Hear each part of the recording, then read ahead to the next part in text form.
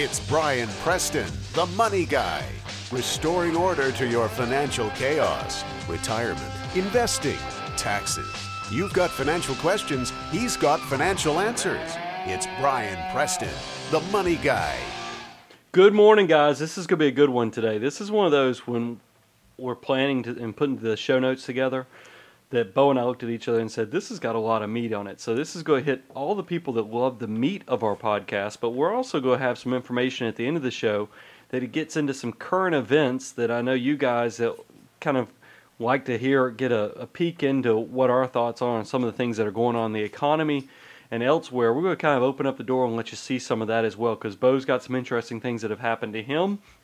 And then I've, in my tax preparation, I don't do a lot of taxes, but I still do enough taxes to keep me sharp on what's going on out there in the tax code world. And I noticed something that really had kind of slipped past me with the tax changes of 2009 from 2008. So I kind of want to share that with my listenership to kind of let you guys know, because everybody I've shared this with has kind of been like, no way. And I kind of want to let you know what's going on with that. But today, for the people that love just the meat, don't want to get into current events and everything, and that's why we're doing it first, so they can drop off if they're not loving, if they just want to get the meat and get in and get out. We're going to be talking about tax-efficient investing, because there's a lot of people, and I'll tell you, we got an email from a listener, and I'm going to read his email momentarily and get into how you should look at your own personal investments and to become more tax-efficient, so you can keep more in your back pocket and keep it away from Uncle. So with that, let me go ahead and give you the intro for the show. This is the Money Guy Show. I'm your host, Brian Preston. I have also my associate, Bo Hansen, is at the microphone. A lot of you guys have been giving us some positive feedback on Bo. But if you want to go check out the show notes, you can go to money-guy.com. You can also write the show. That's Brian, B-R-I-A-N, at money-guy.com. And who knows, maybe in a few weeks we'll give Bo a Money Guy email address. I'm just kind of scared to see if he gets more emails than me, it might actually hurt the ego a little bit. But Bo, you have any thoughts before we jump right in and start talking about tax-efficient investing? One thing I did want to throw in there, we got an email last week from, I believe it was Hank, and I just want to say, we had talked about, Brian had mentioned using PayTrust to pay all of his bills. Hank just sent an email, and I thought it was important to note this. He said that what he does is he pays all of his bills with credit cards to try to get as many of those bonuses and cashback rewards as he can. I think that's a great idea as long as you don't mind keeping up with it. So, Hank, thank you so much for the email, and thanks for the tip. I'd also make sure you're a disciplined guy, because very often we hear people that have built up these credit card loans. So don't, it's one thing. Don't let the points drive you to get yourself in a financial pit, though. But make sure you are paying off the bills on a month-to-month basis. Now, I keep hitting the microphone stand because once again we're kind of turning. We're doing this a little different. We're actually facing each other, because in the past, now that I brought Bo on the show, there were some times when I turned and it would mess up. So I apologize if I keep hitting this thing. But let's jump right in. And I got an email from listener Jim. It says, "Hi, Brian. As a premium subscriber, I just finished listening to your October of 2009 podcast titled The Tortoise or the Hare. What a great topic. It really opened my eyes, as I always thought stocks outperform other investments over long periods of time. Another topic for your radio show, at least I think it would be one, would be on mutual fund tax efficiency. What does one look for in finding a good tax-efficient mutual fund? With taxes rising in the future, people should be concerned with this topic. Morningstar has a tab titled Tax, but I guess I don't quite understand it. Could you either email me with an answer or do a show on this topic? Thanks. Keep up the great work." Well, he actually said good work. I guess I took it up another level. Keep up the good work with your show, Jim. Jim, I think that's a great question, but we're actually going to go a little beyond just the mutual funds, because I want to make sure our listenership understands that there are some differences out there based upon the different type of investment vehicle you use. And let me explain what I mean by that, is that you can be investing through mutual funds, and mutual funds can do stocks, bonds, they can do about anything. They can even do gold. And then you've got ETFs, which ETFs, I got to tell you, in the universe of investing, ETFs can do about anything these days too. They're just modified indexes, essentially, where you're going out there and buying a basket of holdings, and instead of having a manager out there looking at it, you physically own a chiseled out portion of a portfolio. That's what the ETF is. And then the last is just individual investments. And when you go out and do individual investments, that can be stocks, bonds, but you're actually buying the product directly, and you physically, personally own that stock or bond. Well, let's talk about the differences of this. Is that a lot of times people will talk about how stock investing, buying individual stocks, is specifically the separate account management. That's where the people out there, once you build up some wealth and you go and you talk to a big wirehouse, they're going to try to talk you into investing into these separate account managed type platforms where you'll go out and you'll give them several $100,000 and they'll go chisel you out a portfolio made up of a number of stocks, and you're going to own 10 shares of this, 10 shares of that. I've been there, done that with when I first started managing money. The first firm I was at, we did use a separate account management firm, and I even put my own father's money in that because I was, they had this sexy presentation, came out. It seemed like this is what all the rich guys were doing, so I was like, well, if it's good enough for them, it's good enough for me. And I got to tell you, it didn't work out so well for my family on it because, first of all, it was driving me crazy. My father would call me every time they bought 3 to 4 shares of a different stock. And then the paperwork that comes to you is just amazing. Now, think about, if any of you have ever bought a few shares of any type of stock, say Coca-Cola, Disney, whatever you thought, I enjoy that product, so I'm going to go buy that stock.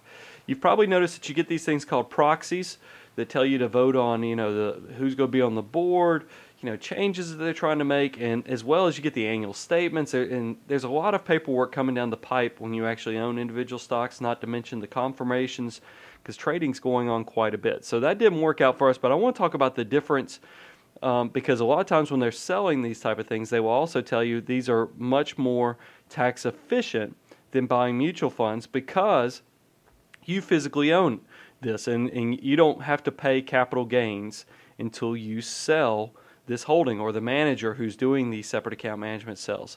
Well, there's some truth in that, but I want to tell you that it's all based upon the timing of what's going on in the economy, and I never hear anybody in the financial press really talking about this.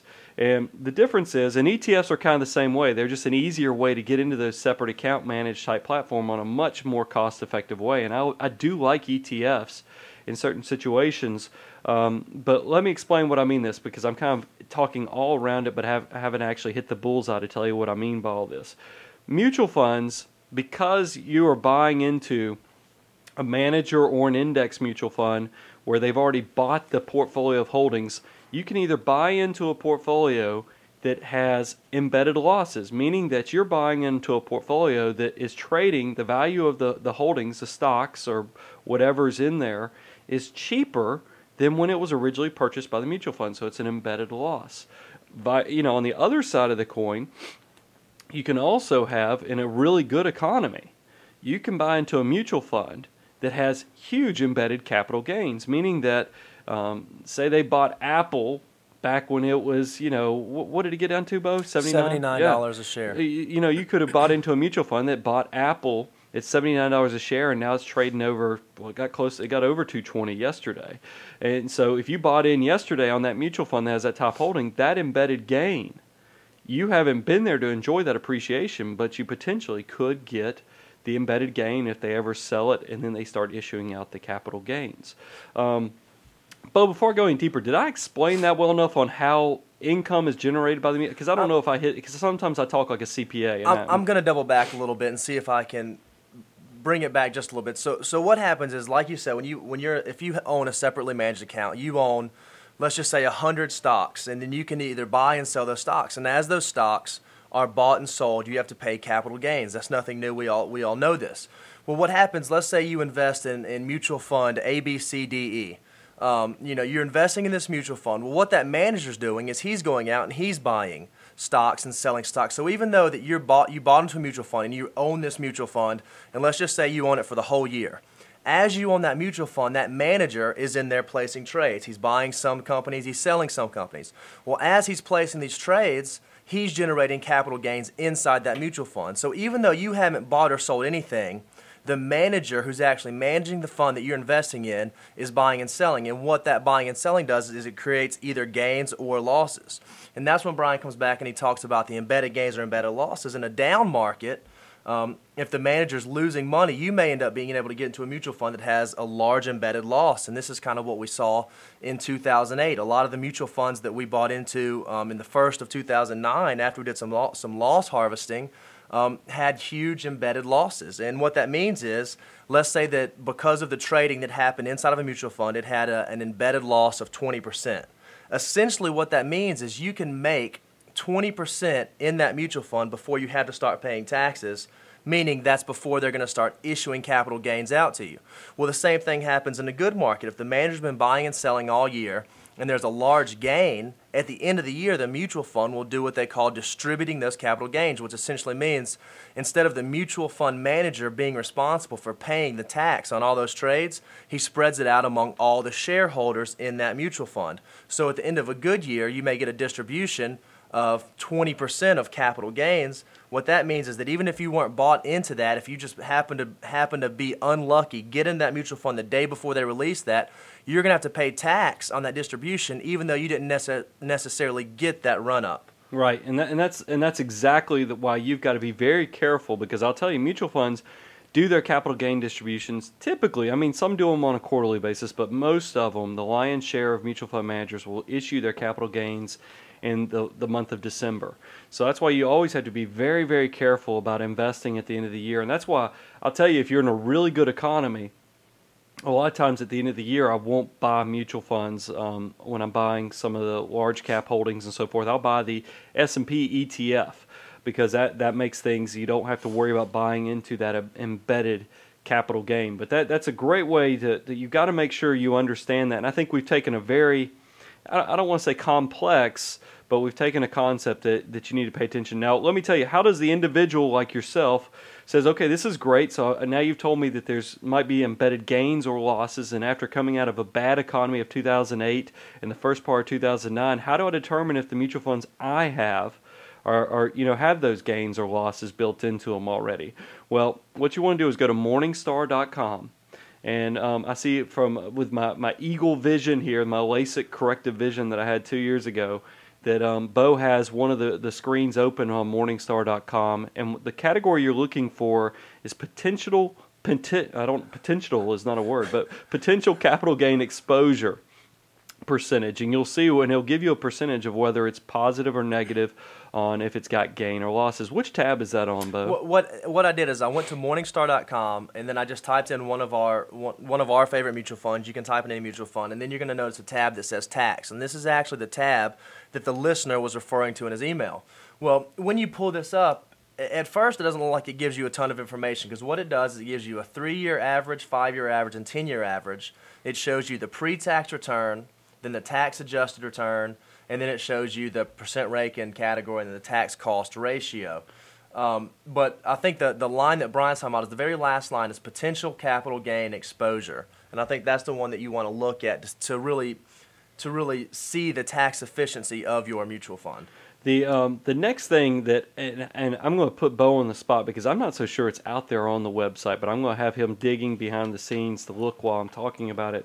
There's another line item that I know on the professional version of Morningstar, the actual software that I know we have and most professional managers do have, is that there is a tab that's called turnover, or it's a line item.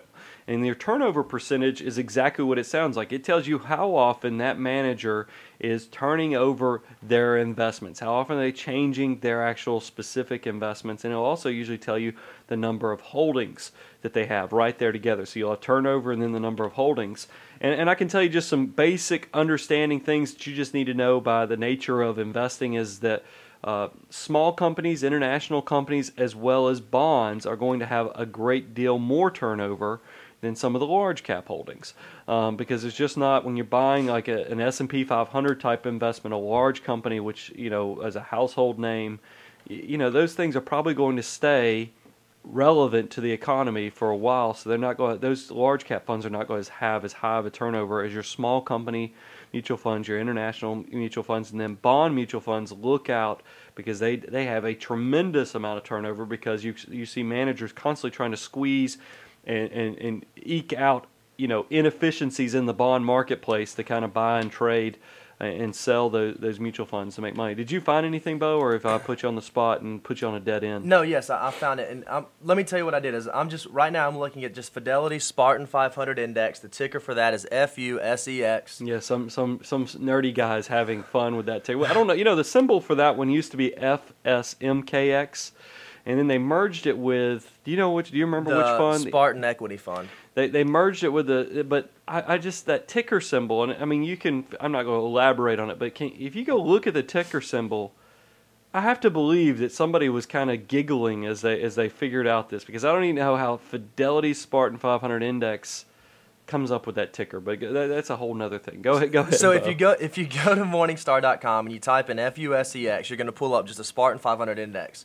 Well, the very first page that pops up is the quote page. You're going to see the net asset value, the day change. Well, if you look kind of towards the middle of the screen, maybe a little bit towards the right, you're going to see some categories: yield, total assets, load, expenses, and then you're going to see the number you're looking for, turnover. And just like Brian said, index funds are going to have a low turnover, because basically what they're doing is they're trying to just replicate an index. So the turnover for this one is 8%. So that means in a given year, the manager of this fund turns over 8% of the holdings, meaning buying and selling 8% of the holdings over the year.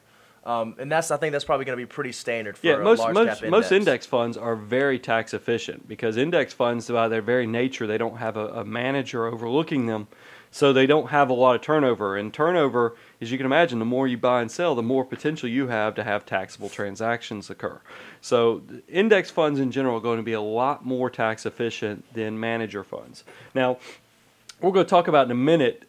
Don't let that completely skew your vision of how good a mutual fund is, though. I don't want you getting rid of a great manager and a great fund just because they do have a high turnover. We'll talk about that in a minute, and we'll go into it. But I do want to go back, because I don't think I kind of completed the circle of what I was trying to get, the point I was trying to make when I was talking about separate account management. A lot of times in those sales presentations, they will tell you can avoid a lot of the tax problems with mutual funds with these embedded losses. Well, that cuts both ways, as I've already mentioned, is that we just came out of a cruddy economy, so there is a potential that a lot of mutual funds out there still have some embedded losses.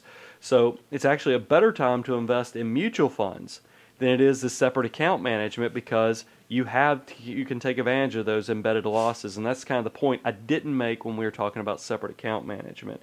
Now, one of the things Bo and I talked about pre-show was efficiency of vehicles. I know whenever we do what's called the investment policy statement, that's what right after a prospect becomes a client, and we're putting together their portfolio, their kind of layout of their investments.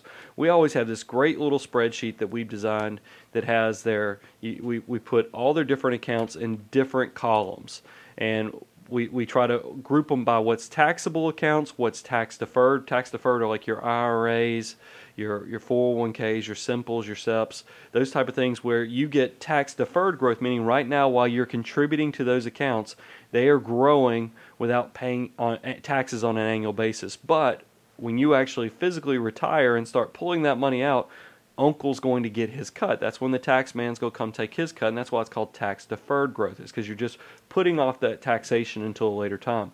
Well, then after we have the tax deferred, we have the tax free accounts, and that's the Roth 401ks, Roth 403bs, and your Roth IRAs, of course. And those are, and the reason we break it out into different segments is because under current tax code, now realize tax codes change constantly, and we are going to have a change after this coming year. But right now, your taxable accounts, you want to try to do things that are going to pay you dividends, go have capital gains, those type of things. You want to take advantage of that 15% tax rate. Now, that's going to change. In your tax deferred accounts, you want to have your fixed income and items that are going to pay you ordinary income rates, and that's your bonds, that's your long short mutual funds, things that are going to be doing a lot of trading on the short term basis, not the long term basis, but on the short term, you know, as well as issuing out interest and other things like that. So you want to see your fixed income and bonds typically in your tax deferred accounts. And then last, your tax free accounts, that's your Roth IRAs. You want to have things that you think are really going to stick it to the government, where you can hopefully make a lot of money and really hide, legally hide money from the tax man. And that's usually your growth type of investments. Now, there is a catch to that. If you do growth investments, you know how it works. So the more risk you take, the more growth you're kind of expecting.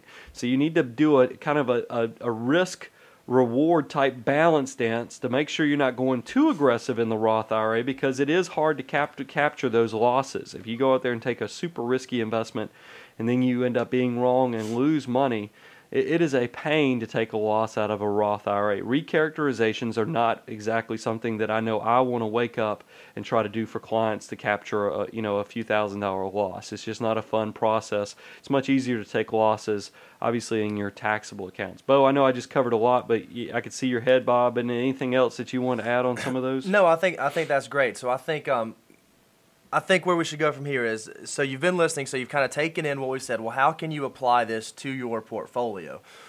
So you've designed your accounts. You have your Roth IRA, you have your 401k, then you just have your individual brokerage account. You've put all your income-producing stuff inside of your tax-deferred. You've put all your growth stuff inside of your tax-free. So now what you have is you have your brokerage account. And let's be honest, just because of limits, typically brokerage accounts can become larger than your other accounts just because you can't get a lot of money in that tax deferred because they have limits, and you can't get a ton of money in the tax free because they also have limits.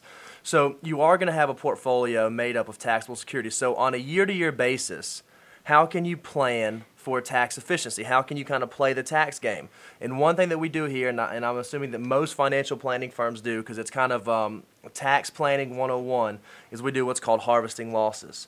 We've actually done some shows on this in the past, but this is really something that we do every single year. At the end of the year, we try to harvest as many losses as we can, and it's important because of this. Like in years like 2008, when the market really gets hammered, you can really, really harvest losses. Brian, you want to kind of explain? Yeah. When he talks about, because harvesting losses, you hear that, it's also, I have an immediate visual of a farmer out there, and it really is kind of that whole process, is that you're in a rough patch when you have, you get into a fourth quarter of 2008, or the downturn of 2000, 2001, 2002, and you're sitting there with a lot of losses in your portfolio, and that's a disgusting feeling when you have all those losses. But there is a positive. That silver lining is that you can sell something and buy a very similar type of holding, meaning you could sell a small cap mutual fund investment, lock in the losses, and then buy back a very similar, or it can't be exactly, you can get in trouble if you do that, but you can buy a similar an equivalent small cap mutual fund to replace it. So you haven't really changed your allocation, and if the market makes a great recovery, you're still going to be there because you never really came out of the market. It's not like you're timing the market or doing anything. All you're doing is you're locking or harvesting in those existing losses that you've already had in the portfolio. And you say, well, why is that important? Why do I need to harvest those losses? The reason is that you're going to get into a period in the future.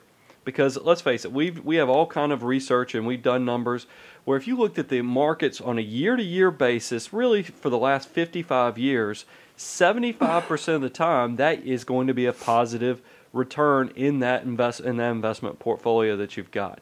So every 3 out of 4 years you're going to make money in your investments. So you want to lock it in that down year, because 3-4 years down the road, you're going to have some gains. There's no doubt that just because you're down right now, that you're not going to have gains in the future, and you want to be able to offset those gains, but you also want to be able to take in that $3,000 tax loss that you can put on your income tax return each year. And there's no reason not to do this, because like I said, it's not like a lot of people don't do it because of the psychological impact, because a lot of people have in their head they haven't lost a dime until they actually sell a losing security. And I even have prospects come in and tell me that their portfolio manager has never lost them money. And I say, how is that possible that you've never had a losing investment? And then I look at their portfolio statement, and yes, they've never had a 1099 that they got at the end of the year that had a loss on it, but that's because their investment advisor just let all the turkeys sit out there and kind of baste. And you see investments that have lost 50, 60% just sitting on the portfolio statement. And I say, well, what about this? Oh, that's not a loss because we haven't sold it.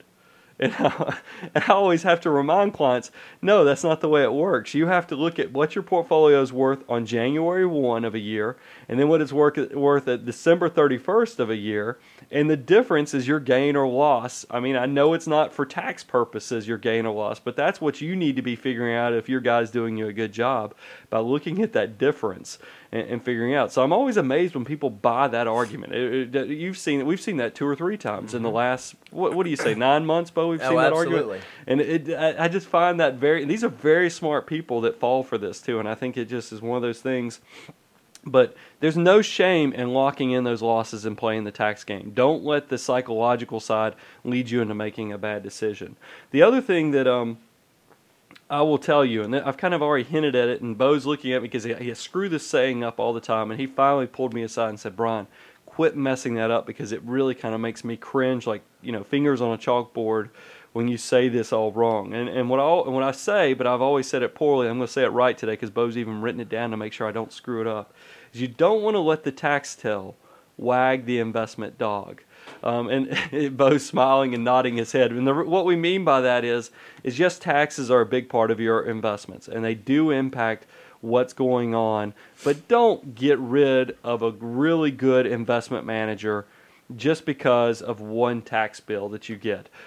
You've got to make sure you're looking at the quality of the investment decisions and not just the taxes. Now, taxes are very important. I don't want to underscore it, but there is a fine balance and a walk that you have to do on figuring out how tax efficient you want to be versus if you've got a manager that consistently outperforms their peers in their marketplace. Bo, what else do you want to talk about before we jump out of the meat section and kind of get into the current events of what's going on out there in the world? I think that's a great point, and I think one real life example is that in the end of 2008, as we were harvesting losses, there's one mutual fund manager I have in our mind, and we love this guy. He's super, super good, super smart. We read his commentary all the time.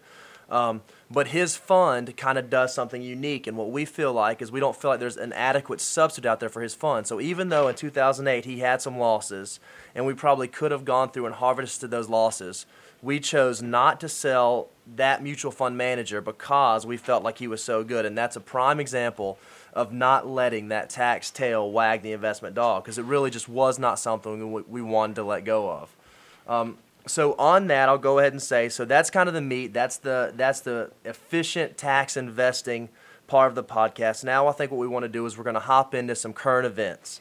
So those of you who don't like it whenever we touch on anything that could be construed as political or or anything else, feel free. Love you being a listener, love you coming in, but we are going to talk about kind of some of the things in current events that are, really got me going here recently, because it seems like 3 things have popped to mind in the last week that I told Bo, I said, we have to talk about this, because I said, I just can't believe that I'm not seeing this more out there in the financial media, so I at least want my listeners. Bo, I'm going to kind of sandwich you in between the 2 things that I have here, so you're going to be number 2. Perfect. Talking about your because you guys who are diehard listeners and listen to everything, Bo has had a hard time getting his first-time home buyer credit. Bo is the proud owner of a house he bought last year. And he we amended his 2008 tax return, and he's going to kind of walk you through the funny narrative, the funny story about what happened on getting that child tax. I mean, not that's child. You don't have children yet, fortunately, but the first-time home buyer credit. But I do want to talk about, I do some taxes, and one of the tax returns I did, I was kind of shocked by, because I just couldn't believe that these changes had really, I'm sure I read these changes when I was looking at, when you see an article that comes in the newspaper and it says, these are the proposed changes in the tax code, and you read them and you see certain things, you don't realize what the actual impact is until you see it to numbers. So I want to share these with you because I have a couple that I have both their 2008 and their 2009 numbers because I did their taxes. And this is a married couple, and they have several children. And what I find very interesting, now they're very modest, I will tell you, great people. They've decided they've made a personal choice that only one spouse is going to work because the mother wants to stay at home with the children. So they have made the personal choice that they're going to live, within their means and not take on a lot of stuff. And I will tell you, they make in the mid-30s. They make in the mid-30s with their income. He works for a big company. and he works in a position that's very stable. It's going to be needed for many years. He probably gets some type of retirement benefit as well. And what I'm shocked by is how close his income was. Both the years it was in the mid-30s, but how vastly different 2009 is from 2008. And I want to share with you, last year he paid into the system about $1,800 in tax withholding. This year he only paid in $732 in the system. So you hear that and you're like, wow, since he makes in the mid-30s, probably doesn't pay any taxes. So he probably got back in 2008 $1,800, and in 2009 probably got back $700. But that's not the case. In 2008, he did pay $1,800 in the system, but at the end of the year, he ended up getting back a refund of a little over $4,000. So there was a $2,200, close to $2,300 refund that was above and beyond what he paid into the system, which came up to be about 6% of his entire pay. So, and I can understand. I will tell you, and that's what I am perfectly fine. I do think that there's nothing wrong with having a progressive tax system. I think people who do make more money do need to pay more than those who are just struggling to make ends meet. I have no problem with that. What I am shocked by, though, is that when somebody can pay into the system, get back what they've put in, which I rightfully think that he shouldn't pay a lot of taxes. But then I'm surprised when you hear with the 2009, I think you're going to be shocked too. So in 2008, put in $1,890, got back a little over $4,000. So there's close to $2,300 difference there, 6% of the pay. Listen to what happened in 2009. I only paid in $700 into the system, but got back a refund of close to $7,600. So what changed? This is what changed. And by the way, his refund was close to 20% of his entire pay, above and beyond what he put in. And and when I tell people that people are not only getting back what they paid in, they're getting back thousands. I'm talking about $7,000 on top of what they paid into the system, above and beyond. That's a lot of money, guys. And I don't know how the system, I got to tell you, I don't know how the system is going to be able to afford when we're sending out $6,000 to $7,000 out there to families left and right, when we have an income problem here in America right now. Tax revenues are off dramatically. People just aren't making the money that they were making a few years ago, and here we are sending out checks of $6,000 to $7,000 above and beyond. And what was that difference? What changed between 2008 and 2009? Here's what changed. A lot of the credits were in the past not refundable, meaning that you were eligible to get these credits, but if your income wasn't enough to generate and you got all your money back from the tax system, that you'd paid into the year, you couldn't then take the credits that they were available to you and just get that money above and beyond what you had paid into the system. They changed that in 2009. That was under one of the tax proposals, and they've changed it now where these are fully refundable credits. The child tax credit is one of those. So if you have children, even though you haven't paid that money into the system, you can, if you have 3 children, you can get $3,000 above and beyond what you paid into it. Also, the earned income credit. That's for people who do work, but they also have children and other things at home. They have that earned income credit has been increased for the children. Plus, it is fully refundable. And then there's the making work pay credit. So, like I said, you had somebody who paid in $700 in the system, but it ended up getting back close to $7,600. That's $6,800 above and beyond.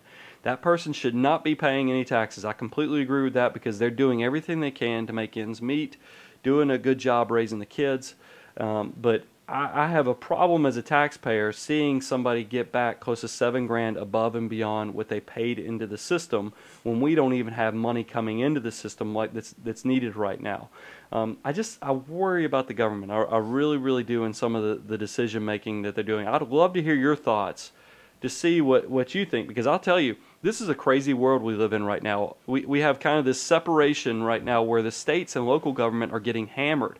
I mean, we're firing teachers for God's sake. I mean, who thinks that we need to fire teachers? But that's exactly what's going on right now in this bad economy. But somehow, it's not that way in the federal government. There's this separation where the federal government's cranking and going wide open and giving out these huge checks.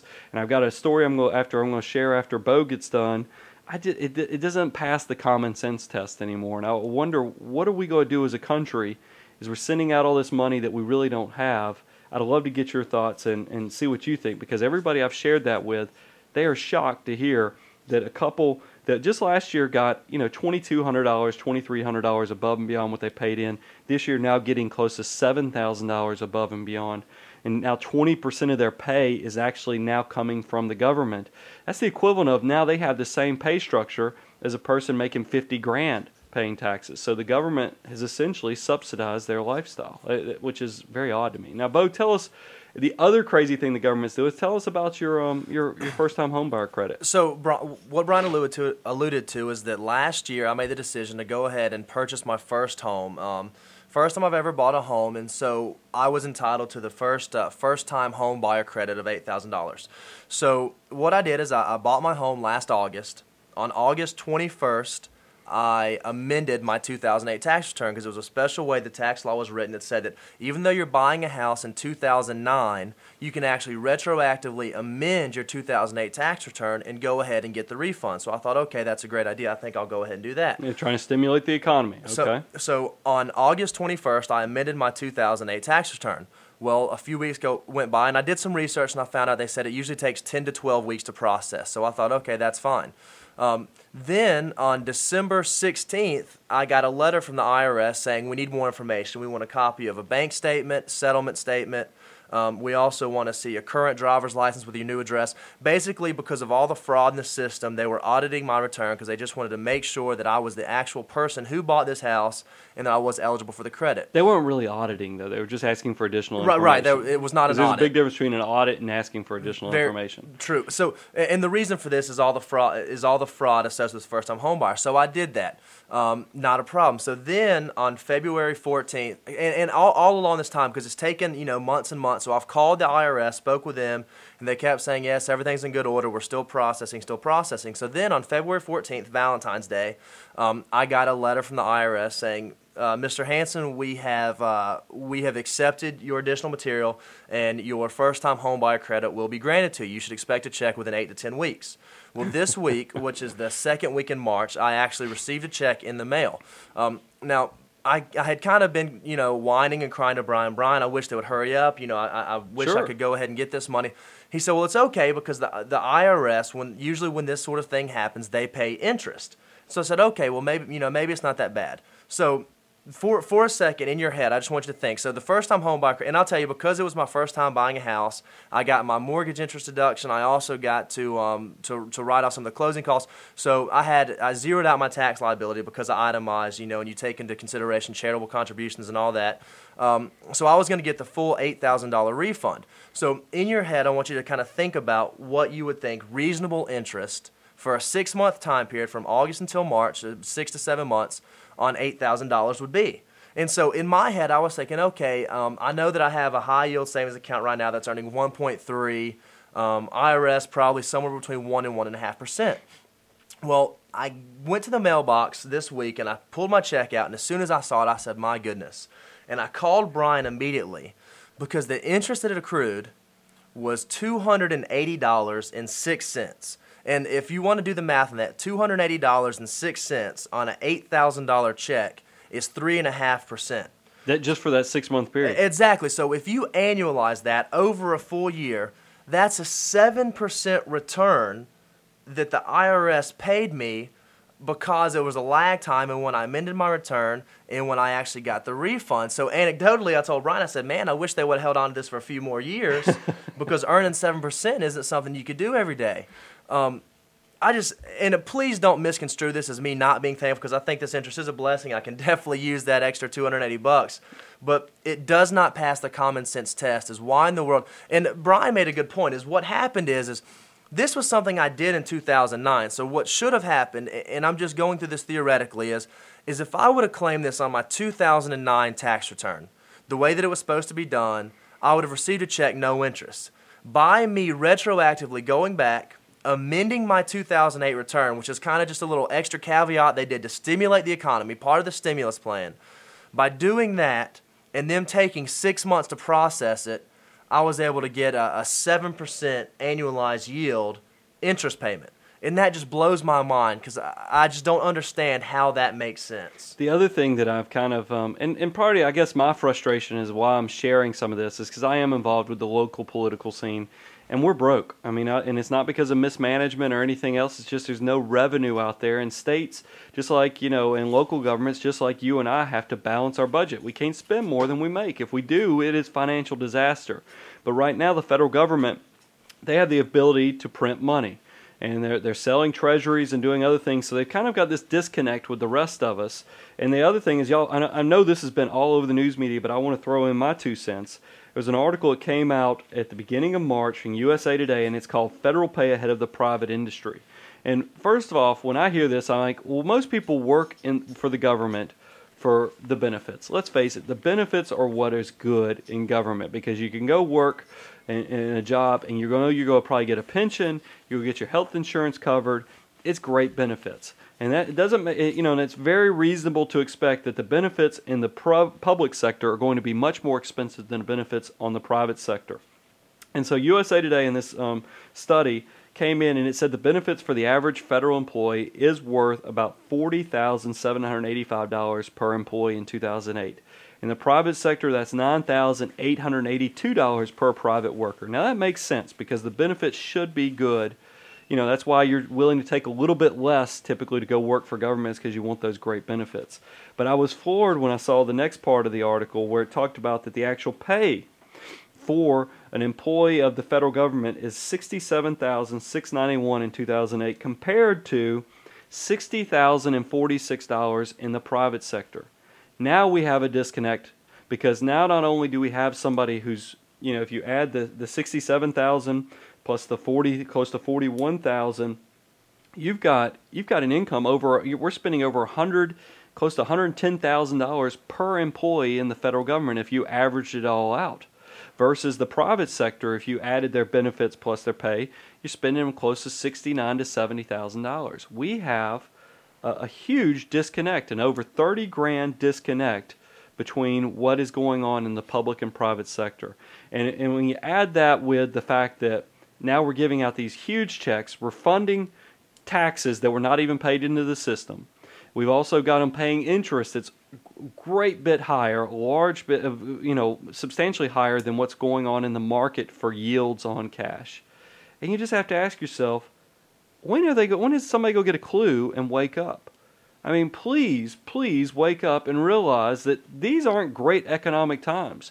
Waste and doing business the way things have been done in the past don't pass the test. The public has woken up and said, we're tired of the government not doing what is good. Like, we have to manage our own money, spend less money, pay more attention to what you're paying for services and goods. And I just see a disconnect right now. And I'd love to get your input, because I'm hoping we're on the front end of a revolution here. I mean, you're seeing it on the state and local level. The governments and the state and local are having to make some tough decisions. For God's sake, like I said, we're firing teachers. And these aren't decisions that people want to be making, but because it's a necessity, because there's just not money there. But then you flip the coin and you look over at the federal government, and they don't get it. They haven't caught the clue yet that you just can't go with business as usual. But somehow that's going on.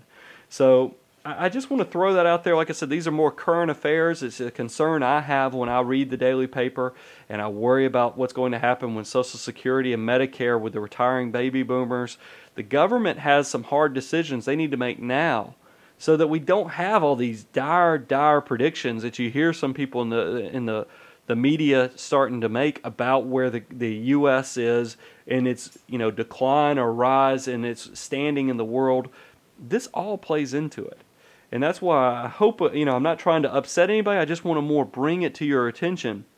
That whole tax thing about the person that did their taxes, like I said, they should not be paying a lot of taxes. I'm even okay with them getting a little above and beyond, just a little. But when you start passing out $6,000 to $7,000 on top of what they paid into the system, that's a lot of money, people. That's a lot of money. That's kind of like I take, I don't mind, I'm sure all of you out there who've had some success, you don't mind paying a little bit extra. It's kind of like taking out a family for dinner, for a birthday dinner, and because you've been blessed, you've been fortunate, you've made some good decisions in your life, you do have a little bit more than others. You decide you're going to take the family out for dinner to celebrate. It's you pay for everybody's food, but it's not right when you give them the $100 bill at the end of the night, and then they pass the change out to the people you just fed. That's essentially what's going on, and we've got to get this thing back in order. One of the things, I'm going to go ahead and say it, is that I don't understand. One of the things about the tax code is they can encourage behavior. And I would challenge anybody. I know Bo and I both do some charitable work and other things, but I would challenge anybody to go to a Habitat site where they're building a house and they're making the person that's going to be getting the house do some work on the house too. I would challenge you to go to a soup kitchen and go look at the way people who are receiving a benefit from a private charity, that helping hand, that hand to help them out of the situation they're in. Go see the eyes of the people receiving those benefits and their thankfulness, their gratitude, as well as the feeling that there is hope that they can get out of the situation. And then I want you to contrast that with, go to your local government office where they pay out benefits, WIC and other things, and see if you get the same feeling when you in that charitable organization. I don't understand why the tax policy has not been changed to encourage more charitable giving. I'm telling you, if I had my way with it, we would move charitable giving off of the itemized Schedule A of your tax return, move it to adjustment to income, as well as create a credit. Have it in two places where the first $2,000 you give to charity, you get a 50 cents on the dollar credit, maybe a quarter on every dollar. It doesn't. I'm just throwing numbers. It could be a quarter to 50 cents on the dollar credit for the first $2,000 you give to encourage you to give money to charities. But then also, by anything above and beyond that $2,000, just make it an adjustment to income on the page one, so you don't have to itemize. And these type of things, if we could get more money in the hands of the charities, I think we could do a lot of the goals that the government's trying to do by handing these checks out. But the government's just inefficient. I'm sorry, I'm part of government, and I can tell you there's certain things they're just inefficient in.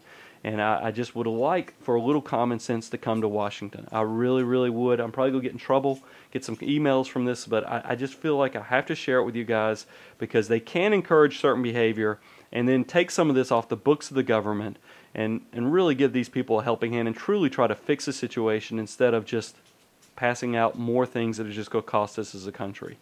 So that's my thoughts. Bo, what else do you have before I close this show out? I was gonna say the reason that we're bringing this up, guys, is we don't want you to agree with us. We want to know what you think. Feel free to write us. You can write Brian Brian at money-guy.com.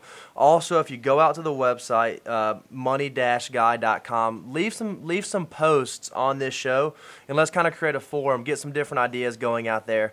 And then if you do agree with us and you just love what we're doing, you may have noticed we're still a featured podcast on iTunes. I think what's so funny is back when Brian started this thing, there were a handful of featured podcasts. Now I think there's 5 pages worth.